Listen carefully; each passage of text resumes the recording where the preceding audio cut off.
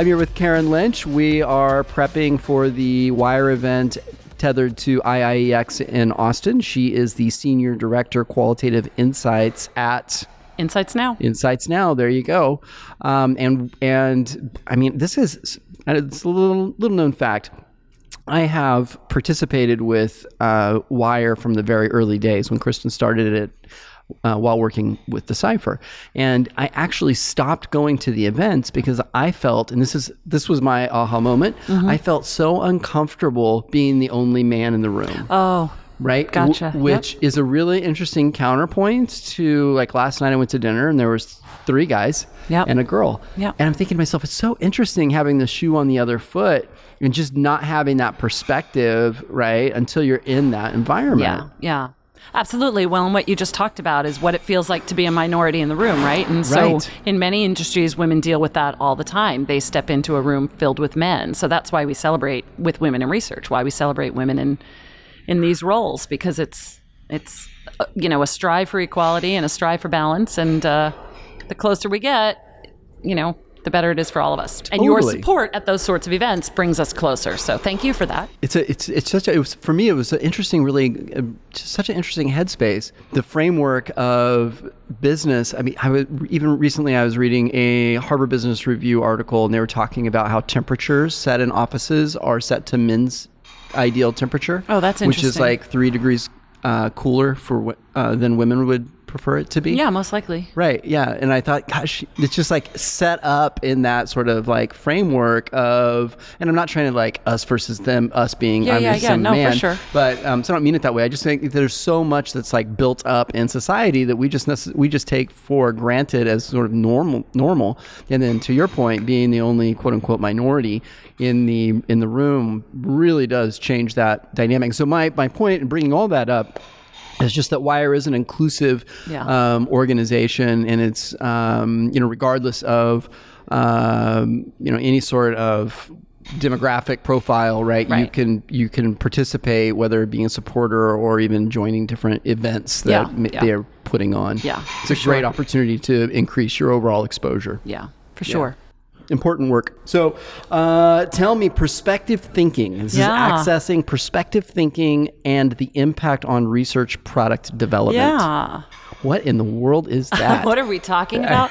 So, in market research, we've been talking a lot about implicit, explicit testing over the years, and we talk a lot about system 1 versus system 2, thinking that there's only 2 ways of thinking and 2 ways of making decisions. And for those of you listening that don't necessarily know the difference there, it's as simple as something in system 1 might be a quick, automatic decision, like, hey, I'm going to grab the gallon of milk that has the red cap because I know that's whole milk. You don't have to think much about it. It's pretty automatic.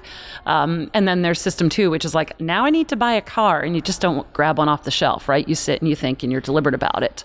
And those 2 modes of thinking are at play with every consumer decisions that's made, but what they don't account for is the imagination.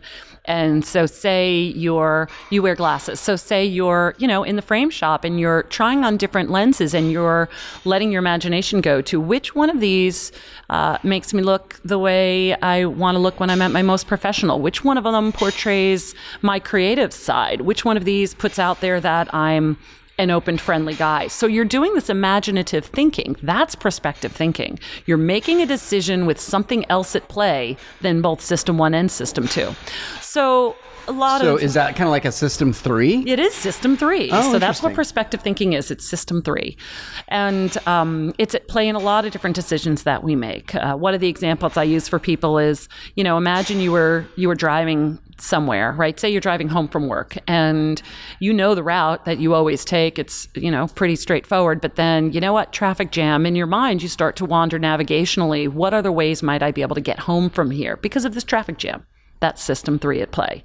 It might be, oh gosh, they just, put a new grocery store in my town. I'm going to have to shop there. I don't know what that's like. Where will I park? What will my behavior be upon entering a brand new store? Will it be laid out the same way I'm used to?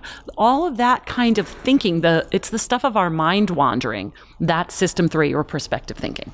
So you think about so going back to system one, which is really more habit, ingrained in how we just process instantaneously a decision.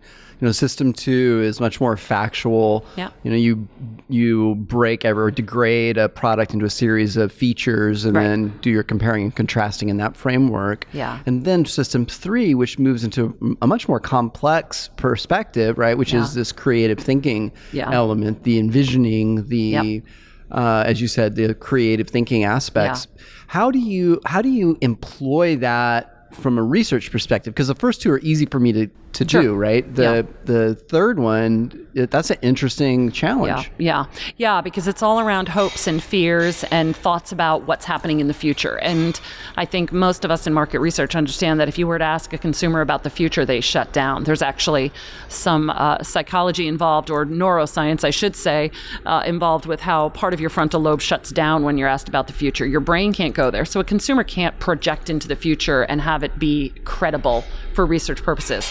But we have tools, right? So we have, at Insights Now, we use a tool that helps kind of tap into the spirit of imagination. It's a play-based method, for instance, and we put people in this playful state of mind where they're actually able to get to some more imaginative thinking and bring those thoughts to life. So it's thoughts about their hopes and their fears and their aspirations.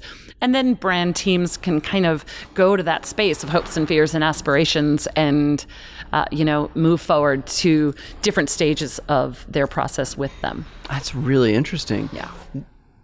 Can you give me an example? Like how that, is it a set line of questioning? Is that how it is? Well, you frame the... So sure, yeah. What we do is we set up an environment conducive to play, first of all. And we have a method called Playful Insights where we're using Lego bricks to kind of put people into that playful state of mind. And we have a series of skills that we build as we proceed with Playful Insights, where people are literally developing their skills, not just manual dexterity skills, because we're building with Lego bricks, but their storytelling skills and their ability to think in metaphor and their ability to talk about themselves in that imaginative space. So they get to a very safe place of sharing and vulnerability, and they let us into those subconscious thoughts about what the future might hold for them, all through this kind of method and the deliberate process that we go through to bring them there. Yeah, psychologists have been using play as a mechanism for dealing with trauma, right, for years. And it's interesting, like sandbox kind of therapy. Sure. Playful Insights, that's play and then capital F-U-L-L, right? Deliberately, Yeah, of course. Talk to me a little bit about the name. Yeah, so the idea, again, going back to what you're saying about the benefits of play and why we wanted our research to be full of all of those benefits. The idea is that in a qualitative setting, which is what this particular method is, we want people to be at that kind of relaxed state of mind, at that place that they can go to when their walls come down, like children on a playground or in a sandbox, if you will. So what we want to do is capture the spirit of play and all of that great release of endorphins that happens as a result that brings people to this place of this vulnerable sharing, as I was saying. So Playful Insights, which is all about getting insights, that's the business that we're in, of course, and the conference we're at, of course. But it's the full part of it is just how loaded that it is. People often don't even know what's there, right? There's a model in psychology called Johari's window, where some people aren't even aware of what's hidden below the surface. But with a method like this, we can bring that to the surface, and they can reveal things that they didn't even know they necessarily had to share, but it comes out, right? We've brought them to a state of mind through the power of play to load us up with good stuff. Age, is there like a cutoff for? So sure. I just did this work actually, with adolescents. So we can start as young as adolescents. If it's too young, it's like their imagination's normal. It's just normal, but they also, if they're too young, they literally just want to play, and they don't want to be strategic about it and deliberate about it, which is what we are doing. It's hard to tell a child you're not just building from your imagination alone. You're building what we tell you to build. So too young is not really great, but adolescents adolescence is when it kicks in, through teens.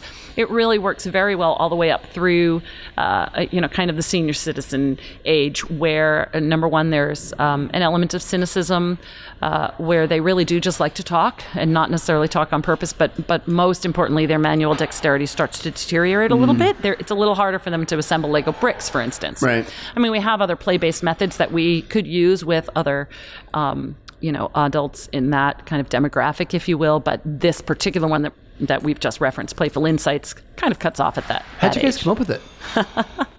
So it's actually my baby, if you will. Several years ago, the Lego group actually, started and developed the method of Lego Serious Play. And a few years ago, it came on my radar. They made it open source in 2009, and so it got on my radar in the early 2010s. And I became a facilitator of the Lego Serious Play method, which is great for team building, strategic planning, and kind of creative problem solving, breakthrough methods for internal purposes. And because I was in the field of qualitative research, I worked with another qualitative researcher, colleague of mine, and the two of us said there has to be a way to adapt this for research purposes, which is a little different because the consumers don't necessarily know what we're doing there or why we're doing it. They're not privy to all of our objectives, and we want to keep it that way so they don't kind of get in the way of the research process. So we had to adapt the method a little bit, but it was just a natural fit for us because the insights gleaned from metaphorical conversations are really genius. So anyway, so this colleague of mine, we just got to work on how to make it happen, right? Forcing connections between one method in one field to this method in our field. I love the creativity associated with that. I'm sure you guys were playing with some bricks at that point in time. Absolutely. Too. That's what it's all about. It's a lot of fun. And it makes everybody happy, right? There's a whole lot of fun and smiling energy that comes into a room when we have Lego bricks spread around. Do you have a favorite project? For that This particular methodology? Well, it's hard not to talk about one we just came off of. We just came off of a case study, actually, where we executed with Kraft Heinz some work exploring fun with adolescent children, in fact. And some of the things that we learned from these, again, preteens about who they are and what they aspire to probably will stay with me for a long time. We got to some great depth of insights with a generation that typically doesn't really talk that much in a focus group setting. I know you can't share any specifics, well, but I'm dying to ask. Well, I can tell you. They talked about themselves at them. But this is not proprietary. We actually shared this out at a different event in a case study. They talked about who they were when they were at their best. And they talked about being good, exhibiting good sportsmanship. And they talked about being kind and non-judgmental. And they talked about overcoming obstacles and barriers. And had this great kind of emotional intelligence that they showed to us, which I don't think we give younger generations a lot of credit for all the time. So it was really nice to see them building models that talked about who they were at their best because they're really fantastic human beings. Oh, it's fantastic. Yeah, it's good stuff. Really fun. Is there, what sort of, this is obviously a qualitative structured, yeah. Do you have a specific facility that you do this in, or do you travel around? We travel around, yeah. Normal. I mean, we can do it really as long as you're trained in the method, you can do this at any traditional focus group facility. If the client team wants to be behind the mirror, we have the supplies that we need, so we bring those with us and we set up. And, we've also done it on site at corporate offices when we're doing more of a co-creation where we have client teams, for instance, right in the mix with other adults, and we're building literally side by side and then comparing and contrasting what team company would build versus team consumer would build, and we're talking about the differences and we're getting right to the so what does all this mean right there in the session. So it's a kind of a great co-creation method, if you will, when we're on site at an organization as well. If somebody wants to get in contact with you, how would they do that? Oh, sure. Thank you. Well, the easiest way would be to shoot me an email. It's karen.lynch@insightsnow.com. So Karen, traditionally, Karen.Lynch, traditionally, Lynch @insightsnow.com. You have to actually specify that, by the way. It's yeah, good. I know, because some people are like, is that Karen with a C? And I'm like, nope, it's the traditional way. Yeah. I had traditionalist parents.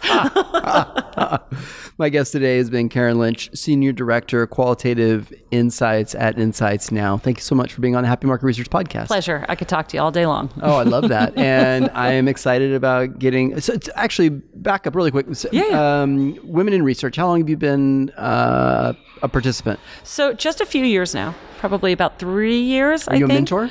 I was a mentor last year. It was one of the best experiences that I had ever done in my career.